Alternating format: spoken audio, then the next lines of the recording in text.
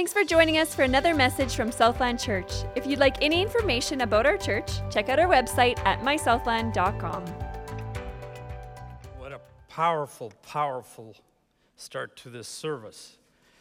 And we're going to continue with this theme in the second part on Israel, and specifically today, the rebirth of Israel.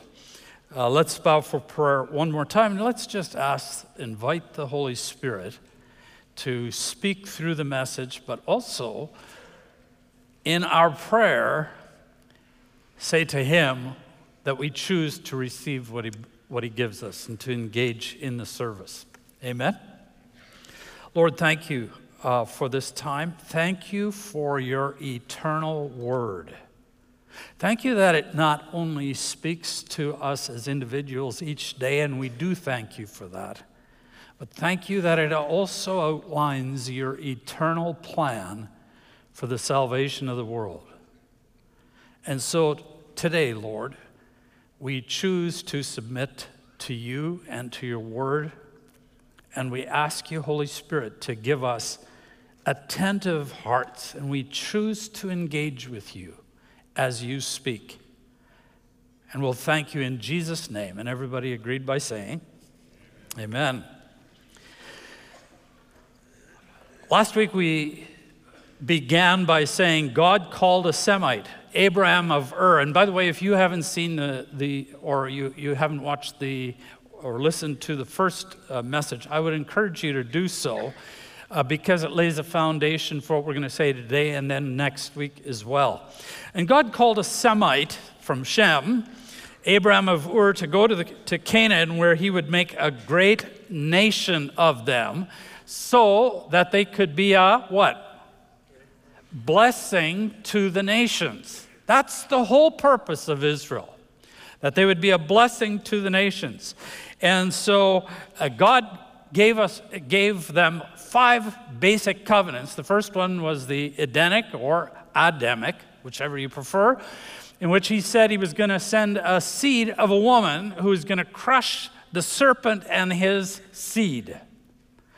And the second one was the Abrahamic covenant, and he also, in the Abrahamic covenant, he also said that there was going to be a seed who was going to come, so he reiterated that promise.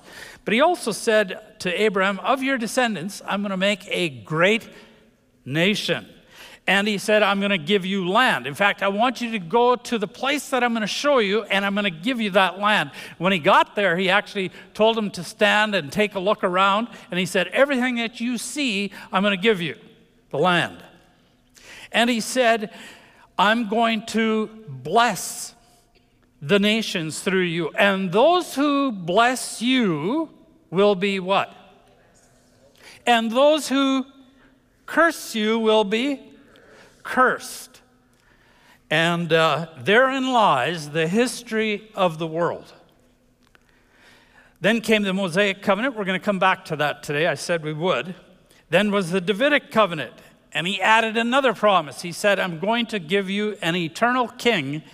A dynasty of kings is going to come from David, and he's going to sit this dynasty is going to sit on David's throne. Of course, it got cut off at the end of 20 kings, Jehoiakim or Jeconiah. There's alternate names for him.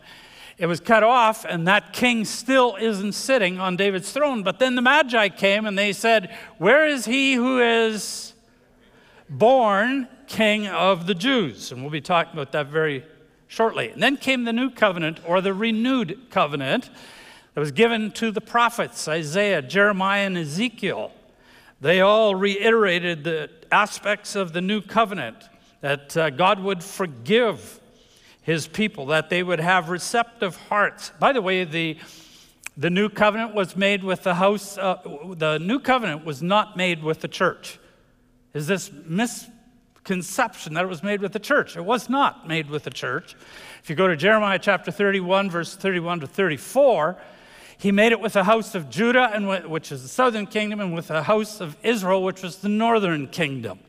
And as Pastor Stephan correctly indicated before, we got grafted into those promises. Amen? But the new covenant was made with the house of Israel. And he said, I'm going to give you receptive hearts, flesh, not stone. I'm going to give you the Spirit to obey.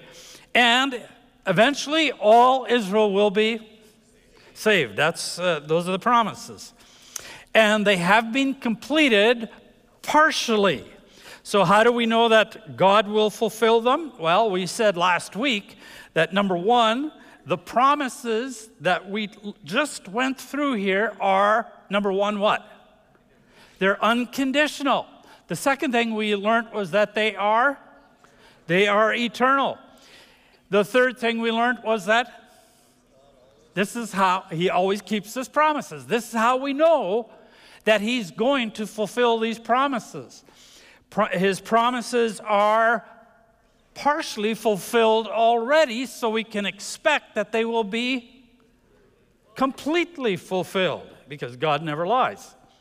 And the promises were literally fulfilled. They weren't allegorically fulfilled, not in a spiritual sense. They were literally fulfilled. They didn't go into a spiritual kind of promised land. The nation wasn't a spiritual nation. It was a real nation. Amen? And so we can expect that the fulfillment is going to be literal as well. So, for example, Jacob, who was renamed as what? Israel, had 12 sons, and they went to Egypt during a famine, as we talked about. They were enslaved for how many years? 400 years. Very good. And they multiplied greatly. And that's where you have the stories of the midwives and all of that, right? And then God called Moses to lead them out of Egypt back to the promised land. It was also called Canaan because the Canaanites were living there. And after 10 devastating plagues, Pharaoh and the Egyptians let them go. And then God brought them together at a mountain called what? Mount Sinai. And he constituted them a nation at Mount Sinai. He gave them the law, civil laws, spiritual laws, the 10 commandments. He gave them the law. And they were born a nation at Sinai. And then under the command of Joshua, some 38 years later, a total of 40 years, they entered the promised land, crossed the Jordan, and entered the promised land. Now, we're going to go back and talk about the curses of the Mosaic covenant for a moment, because everything that we're discussing affects what's going on in Israel today. These covenants are live, including the Mosaic covenant. There was a problem. The Mosaic covenant, these other promises, these 9 that we just went through, they were unconditional. They were what? They were unconditional. However, the Mosaic covenant was conditional.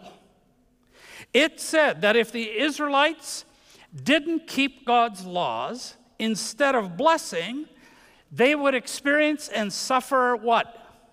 Curses. And they would be thrown out of the land. So we're going to read this passage together out of Deuteronomy, which is written by who? Moses. This is coming out of the time of Moses. Moses was a great prophet. And we're going to read this together, all right? And here's the curse that's going to take place if they worship other gods. If they turn from God, then this is what's going to happen to them. This is what Moses said. So let's read together. Here we go. All its soil will be a burning waste of sulfur and salt, unsown, unproductive, and no plant growing on it, just like the destruction of Sodom.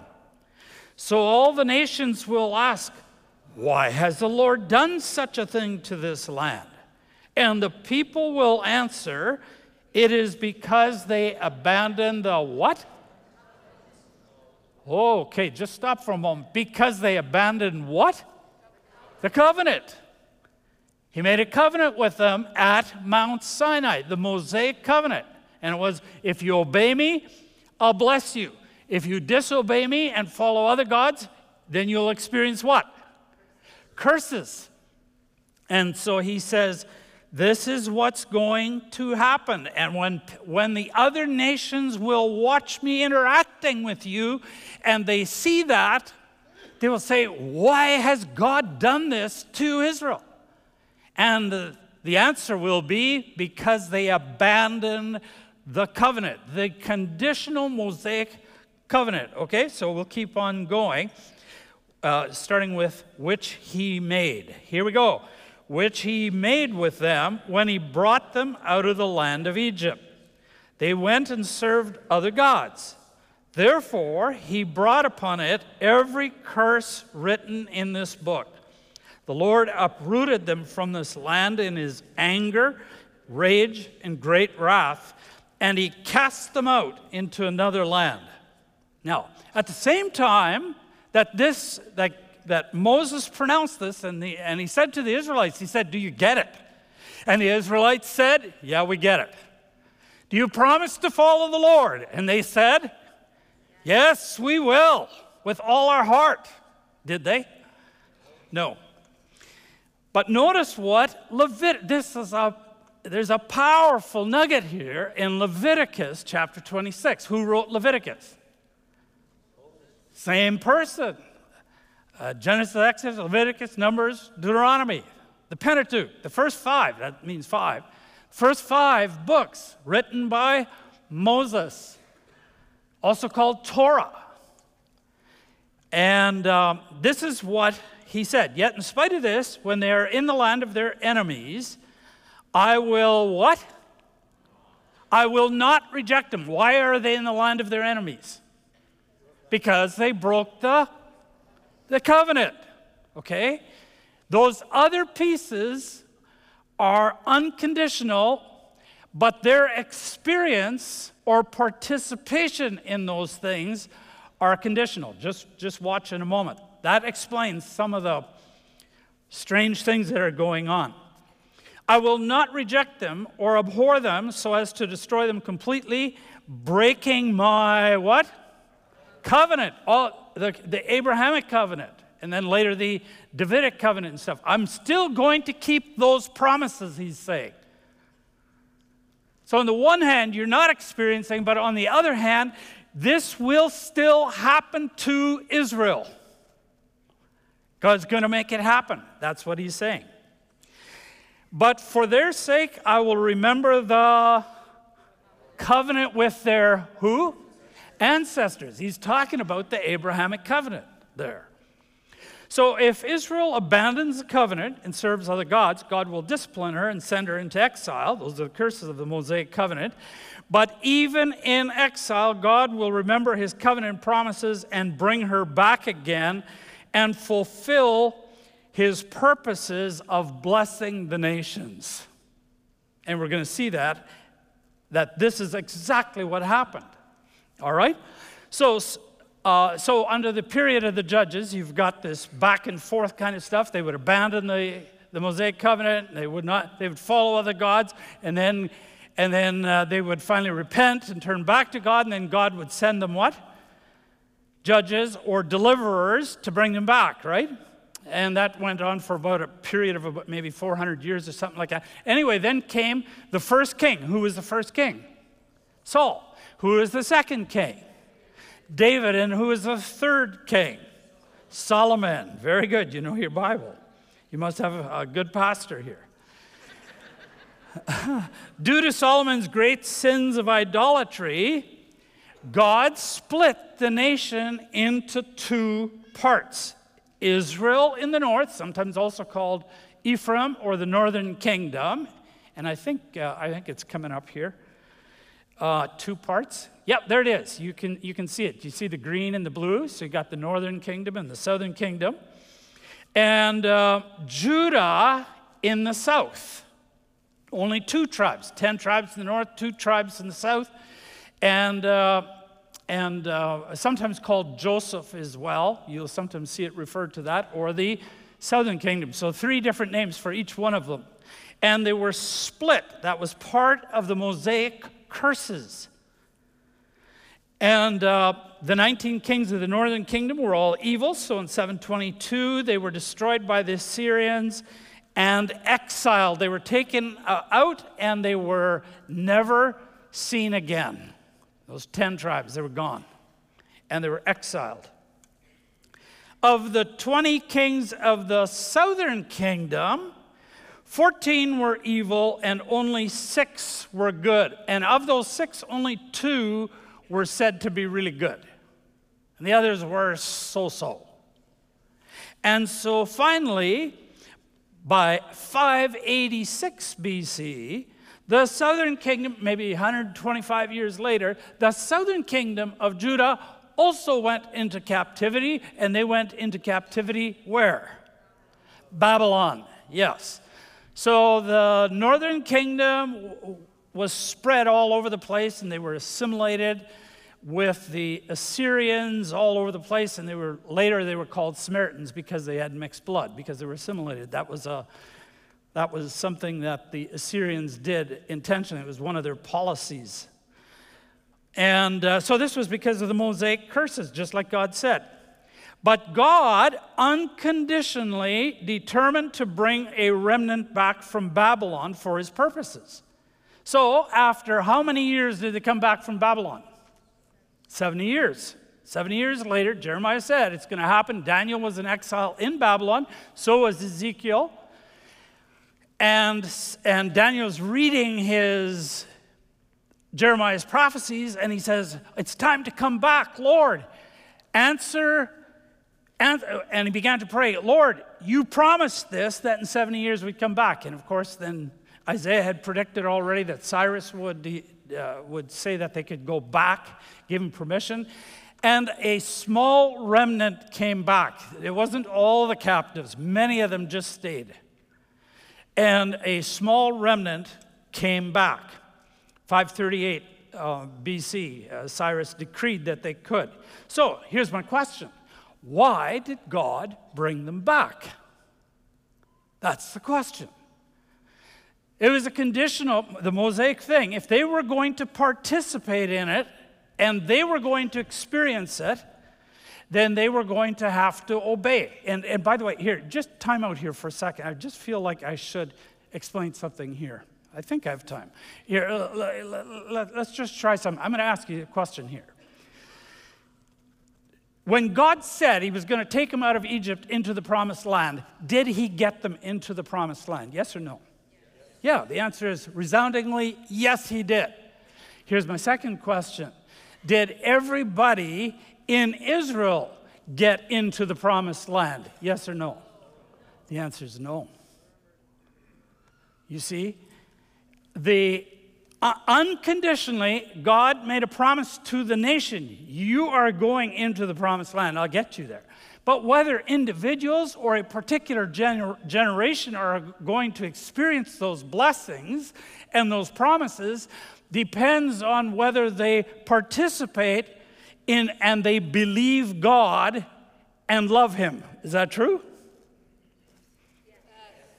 Yeah, that's the right answer.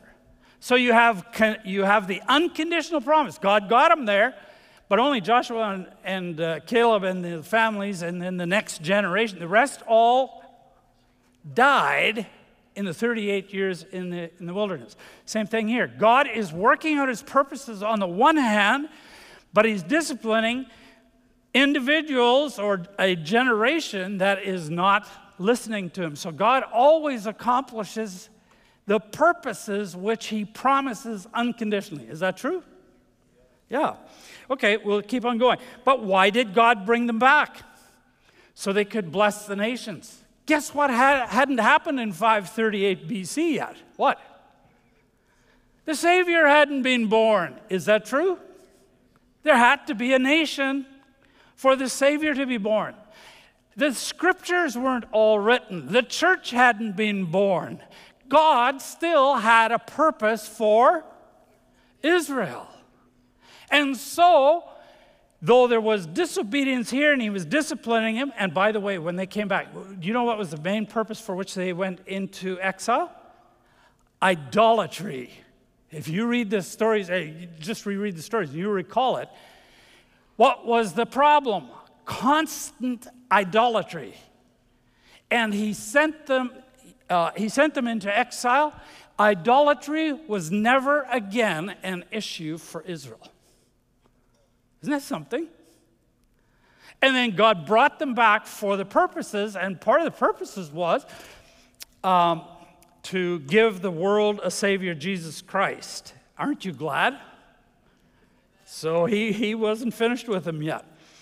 They didn't return as a nation, however, but as a province, first of the Medo-Persian Empire, then the Greek Empire, and finally the Roman Empire. They just had a short little period where they were under the Maccabees, where they had some independence. But other than that, they never were a nation again until 1948.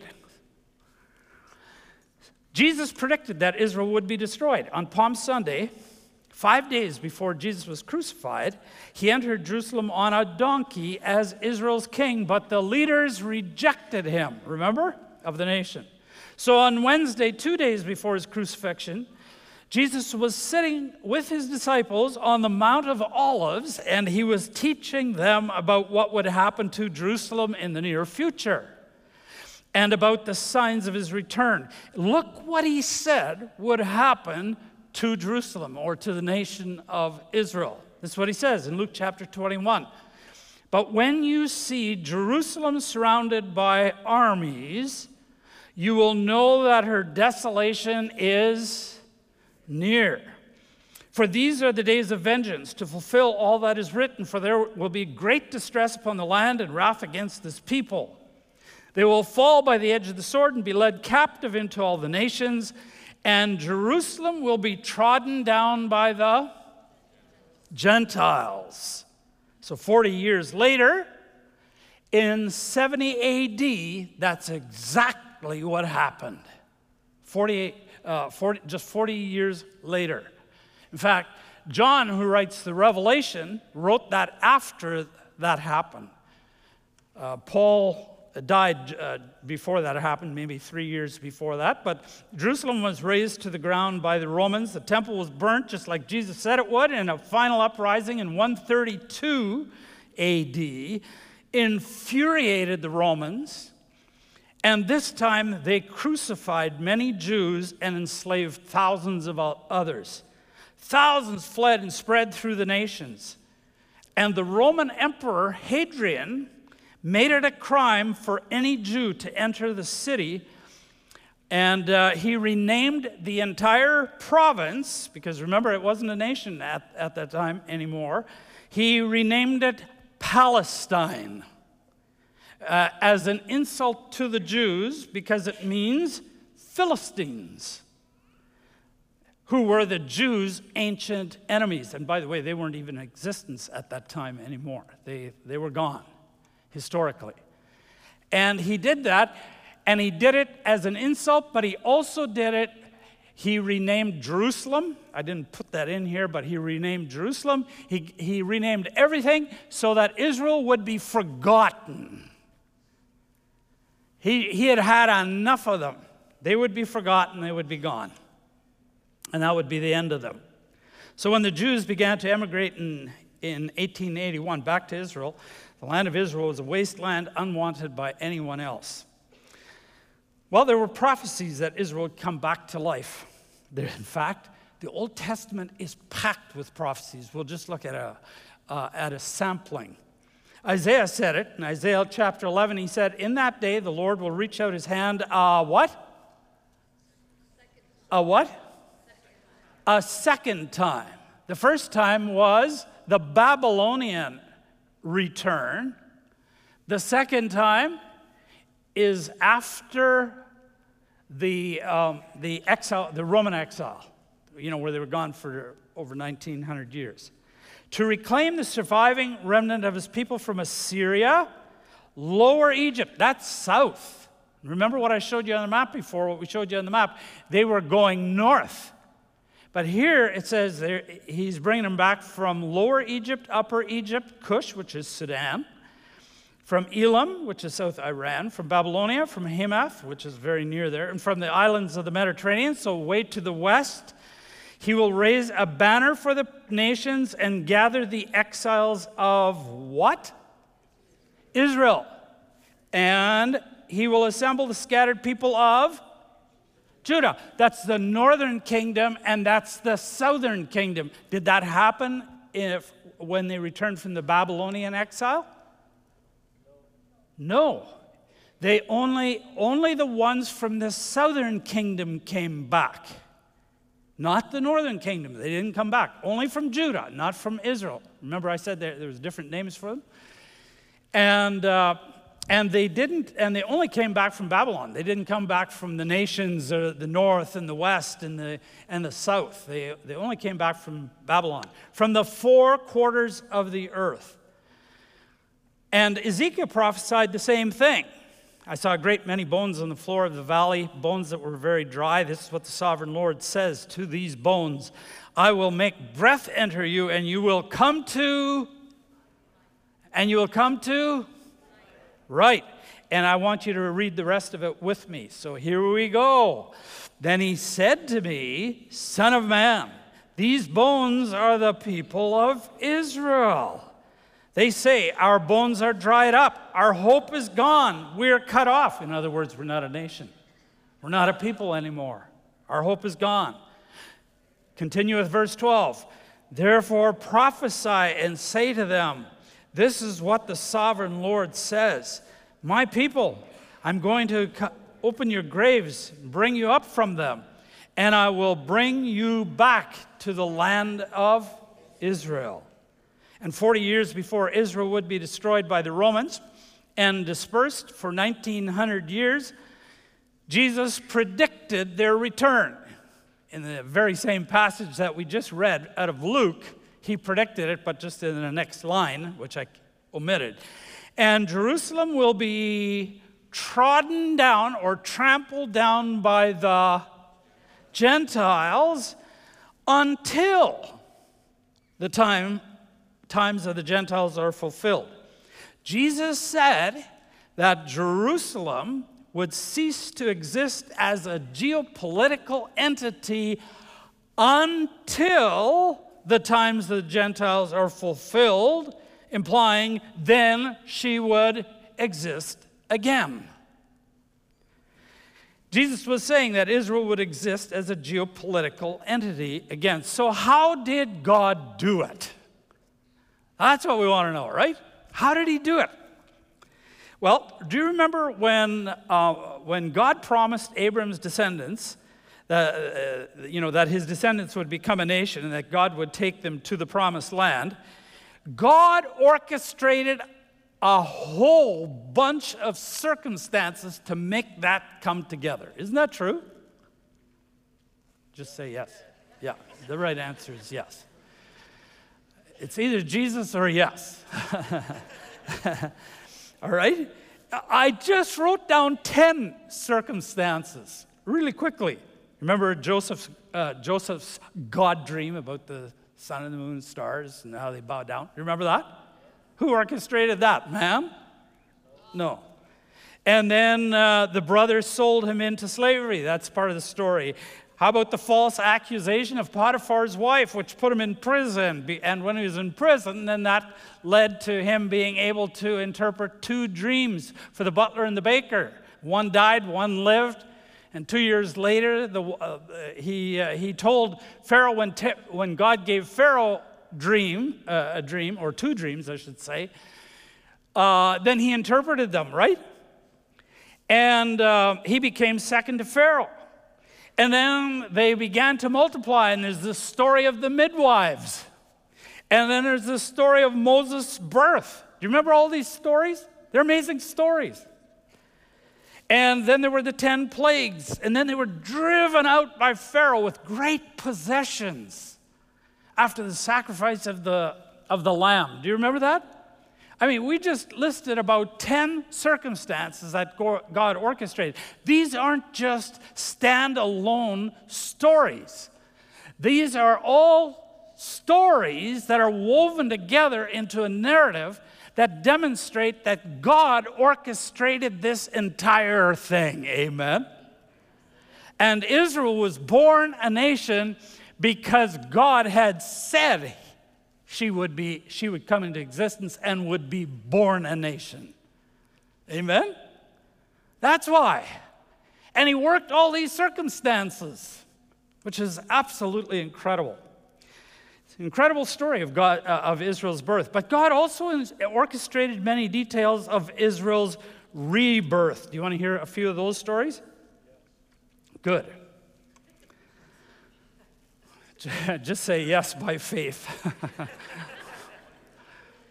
First of all, there were the pogroms of the Russian pogroms. Now, for those of you, the reason I kept that word there, but it just means like persecution, genocide, massacres, all that kind of stuff. But the reason I kept that is so that if you're going and looking it up, then it's pogroms is the word that they're using. But in 1827, the Russian Tsar Nicholas I declared he would either convert the Jews to Russian Orthodoxy, drive them out, or kill them through conscription. And the assassination of his son, Tsar Alexander II, in 1881, was blamed on the Jews, which ignited the Kiev, Ukraine pogrom. It was one of the three greatest pogroms. And that's what began the emigration of Jews to Israel. So they fled Russia, many to America, and some to Palestine. Then there was a second circumstance.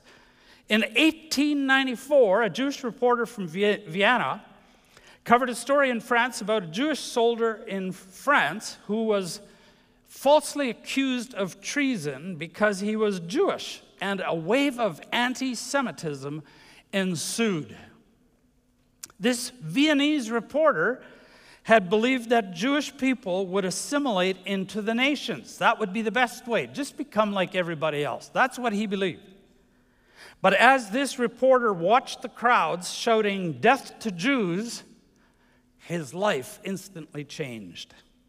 He had a vision that the future of the Jewish people was in their own land as a nation again, and his name was Theodor Herzl. There's many tremendous stories about this man. He started a movement called Zionism, which simply means the Jewish people have a right to go back to their land in Zion. That's all it means. In 1897, he convened the first Zionist Congress in Switzerland, Basel, Switzerland, towards the rebuilding of a nation that didn't even exist. And there were 208 delegates there. That was in 1897. Remember, she was only born 50 years later. And he made a prophecy saying, whether now or in 50 years, it will happen. And in 1947, 50 years later, the UN voted for it. Now, when Herzl was a boy, he had a dream at night. He said he saw Messiah. And Messiah said to another in the dream, "This is the boy we've been waiting for." Further, he said to Herzl in the dream, "Tell my people that I'm coming soon." Okay, this is another circumstance. Let's look at another one. There's a story of, in the years leading up to all this, the British Empire had experienced spiritual revival. They loved the Bible. The Jewish people, they studied prophecies that the Jewish people would return to the land. And there was a little boy who was taught by his mother how to pray. And she would pray with him every night. And they would end their prayers at the end with a prayer for the people of Jesus. "Lord, restore your ancient people back to their homeland." Well, this little boy grew up, joined the army, rose through the ranks, became a general of the British Army, and his name was General Edmund Allenby. And in World War I, the one the British put in charge of taking the land of Palestine from the Turkish Muslim Empire was this little boy who had prayed for Israel. Allenby carried with him a Bible, which it is said he used to plan his strategy, and he neared the land. And as he neared the land, it is said that Muslim fighters fled. They had mistaken his name Allenby for Allah Navi, which means prophet of Allah, who was bringing judgment. So they fled. And when Allenby came to Jerusalem, he got off his horse. When I was, some of these stories, remember when I was studying, I took a short course in Israel. And so some of these you've perhaps heard too when you've gone to Israel or something. But he got off his horse, entered the gates on foot, and he said, I will not enter the city riding a horse when my Lord entered on a donkey. That's how he loved the Lord. And Palestine was in the hands of the British Empire through that. The Muslim Turks would never have given the land of Palestine back to the Jews. Here's a fourth one. There's a man by the name of Chaim Weizmann. During World War I, Britain had trouble producing chemical weapons. Man was put in charge of their laboratories, and he figured out a new way to produce acetone, which helped save the British Empire in the war. And he earned the gratitude of the British leaders at the end of the war. And they asked him at the end of the war, what do you want for your contribution to the war effort? And he happened to be Jewish and happened to be a key leader in the Zionist movement. And he asked, so when he was asked by the Foreign Secretary, Arthur Balfour, what he wanted, and Balfour, by the way, was his friend, he said, I want a national home for my people. And so in 1917, Lord Balfour wrote a letter, which is famously called, and you've probably heard of it before, the Balfour Declaration, stating that the British Empire favored a Jewish homeland in Palestine, and that opened the doors for Jewish emigration back into Israel. Here's another one. In World War II, the Holocaust engulfed Europe, killing 6 million Jews. Meanwhile, the British foreign policy shifted against the Jews because they didn't want to offend the Arabs. So they blockaded Holocaust survivors from entering Palestine. So first they opened the doors, but then now they closed the doors. And many of you will know some of the stories, the horrific stories. They stopped the ships, sometimes even sinking them. One boat, the Exodus, approached the coast of Israel in 1947. It was rammed, boarded by British officers, and over 4,000 passengers, Jewish passengers, refugees, fleeing the Holocaust, had to go back to France. But that wasn't the worst of it. The British even took them back to Germany, the land of the Holocaust. And that was a public relations disaster for the British, which God Almighty was superintending from above.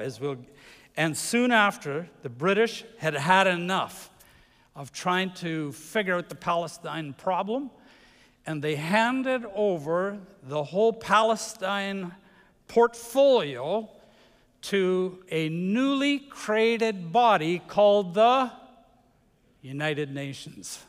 It was just alive for maybe 3 years at that point, I think. By the way, a time out here for a second. I'm not just picking on the Brits here or anybody else. I'll never forget being at the Yad Vashem Holocaust Museum in Israel and reading a lot of these things, but it was there that I first read about the ship called the St. Louis. And refugees in 1939, Hitler came to power in 1933. Kristallnacht had already taken place, and the Jews were fleeing already. 907, I think it was 907. Jewish refugees boarded this ship called the St. Louis, and they tried to enter Cuba. Cuba rejected them. Then they went to the U.S., and under Franklin Roosevelt, the U.S. rejected them, and believe it or not, they came to Canada. And under Prime Minister Mackenzie King, the Canadian government and the Canadian, the nation of Canada rejected them. And this ship went back to went back to Germany, and about 250 of them perished in concentration camps. So there's blood all over the place. I'm not pointing at a specific country or nation or anything like this. So it was a public relations disaster for the British. They gave it to the UN, and in November 1947, 50 years from the time Herzl said it would happen, the UN took up a vote to partition the land between the Arabs and the Jews. The Jews accepted the partition, though they didn't particularly like it, and the Arabs rejected it, the Arab nations. And because the Soviets, now listen to this, Israel's arch enemy, the Soviets, under Stalin, wanted the British out, Stalin ordered the satellite countries to vote for the Jews to gain nationhood. And on November 29th, 1947, the UN voted. 10 nations abstained, 13 voted against, and 33 nations voted for. So I never hear in the news reports today anything about the UN. That was a decision made by the world. Amen? That it was. All I ever hear about is how they came and took the land back. Actually not. The world voted on it. And the Soviets and the biggest countries, the most powerful countries, voted for it. And they said it would happen, that was in November 1947. They said that Israel would be able to have that land as a state in May 1948, when the British mandate would officially come to an end. And then, there's another story. There's a humble man in Midwest America. He joined the U.S. Army, became a lifelong friend with a Jewish man named Eddie Jacobson. This man would go into public life, became a judge and a senator, and in World War II, Franklin Roosevelt, who I mentioned before, who was the president of the U.S., assured Saudi Arabia that the U.S. wouldn't let anything happen in Israel unless it was approved by the Arab nations. Had Roosevelt lived, we don't know, but he might have said no to Israeli statehood. But we will never know, because shortly after writing that letter, he died. But the year before that, he had chosen a new vice president, a senator from the Midwest who happened to be the friend of this Jew, and his name was Harry Truman. Harry Truman happened to be the head of the world's most powerful nation when David Ben-Gurion, who was the first prime minister of Israel, he's the one who declared Israel a state on May the 14th, 1948. And the Americans, here's what's interesting. The American State Department advised Truman not to endorse the proclamation, as it would bring trouble. Even his Secretary of State, George Marshall, remember the Marshall Plan, some of you might remember that, said that he would oppose Truman and resign. But none of this dissuaded President Truman. Because he happened to have a lifelong Jewish friend, and because this friend had arranged a meeting with Truman and Chaim Weizmann, you know, the chemist that we just talked about, against his own State Department, President Truman recognized Israel as a nation just 11 minutes after Ben-Gurion declared that they were a nation on May the 14th, 1948. It's incredible. The reason I'm telling you this is because just like God superintended all these details to bring about the birth of Israel, he has been superintending the details of the rebirth of Israel in a similar fashion. Well, then came, this is my last one, the Israeli War of Independence of 1948, and while Israel accepted the UN partition, the Arabs in Palestine and the surrounding Arab states rejected it. And on May the 15th, the very next day, 5 nations, Egypt, Lebanon, Syria, Jordan, and Iraq, invaded the land to annihilate Israel. Assam Pasha, the Secretary General of the Arab League, declared their intention, and I'm just one quote from what he said, but he said, "This will be a war of extermination." While the Arabs had ready armies trained by the British, the Jewish army, or the Haganah, as they were called, only had 18,000 fighters who had no combat experience. Remember, they were refugees. They weren't an organized nation. They didn't have armies. They didn't have anything. And I've read some books on that, fascinating. I wrote a paper on it years ago. Fascinating story. And so while the Arabs had arms, and an arms embargo was placed on Israel, and they could only smuggle in old weapons. They had no cannons or tanks. And on the eve of the war, the chief of operations, Yigal Yadin, told Ben-Gurion that they only had a 50-50 chance of surviving. By a miracle, they survived 10 months of fierce fighting. Anyone who could hold a gun was given a gun. And they fought. Men, women, teens, thousands. And when it was over, thousands of Jewish refugees migrated from around the world back to their homeland. They rebuilt the ancient cities and towns and villages. Deserts began to bloom. And the greatest prophetic fulfillment of modern times happened before our eyes. It's phenomenal. It's a great modern sign that Messiah, Jesus, will return to the land, because Jesus said this. He said, I tell you, he was speaking to Jerusalem, he had just said, Jerusalem, Jerusalem, you who kill the prophets, stone those who were sent to you. He said, for I tell you, Jerusalem, you will not see me again until you say, blessed is he who comes in the name of the Lord. Jesus said Israel has to be in the land in order for him to return. And they are back in the land. Amen? Yeah.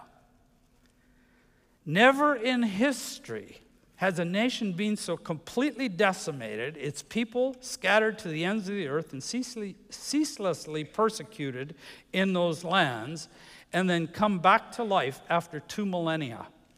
It's a miracle. It is a true modern-day miracle. Was the return of man or God? The covenant said it would happen. We've looked at that. The prophets said it would happen. Jesus said it would happen. The apostles, which we didn't get a chance to look at today, said it would happen. Only God could have orchestrated all these details. But with a mighty hand and an outstretched arm, he gathered them from the ends of the earth.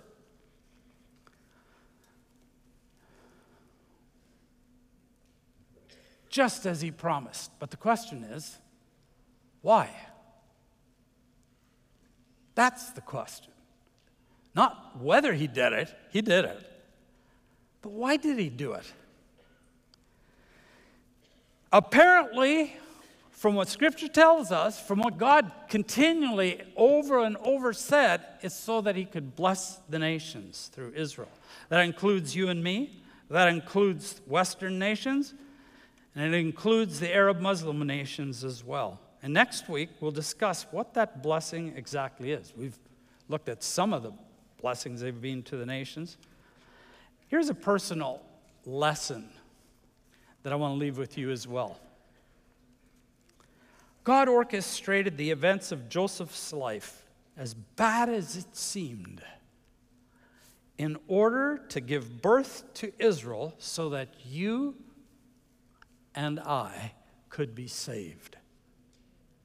When Joseph was going through all that stuff, rejected by his family, they wanted to kill him, his brothers, sold into slavery, falsely accused by Potiphar's wife, placed in an Egyptian dungeon, and when he helped the butler and the baker, they forgot about him.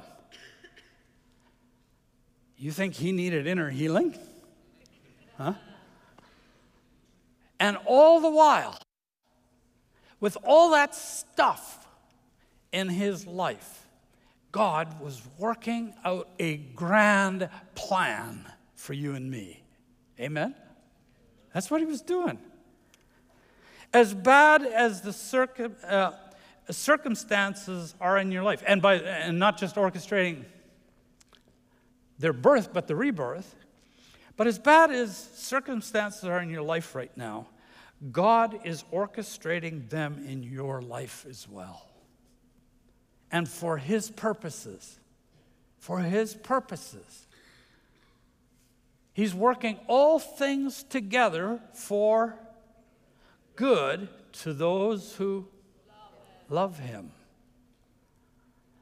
Can you trust Him in the dark? Can you trust Him in the dark in your life right now? If his eye isn't just on the nations, in Matthew 6 he says His eye is also on the sparrow. And He says, aren't you much more valuable than a sparrow? If He cares about the nations and He cares about the sparrow, the little itty-bitty sparrow, and takes care of that, don't you think He wants to take care of you? He won't abandon you. He won't leave you alone.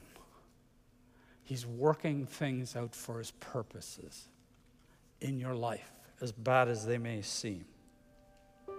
Trust Him. Trust Him.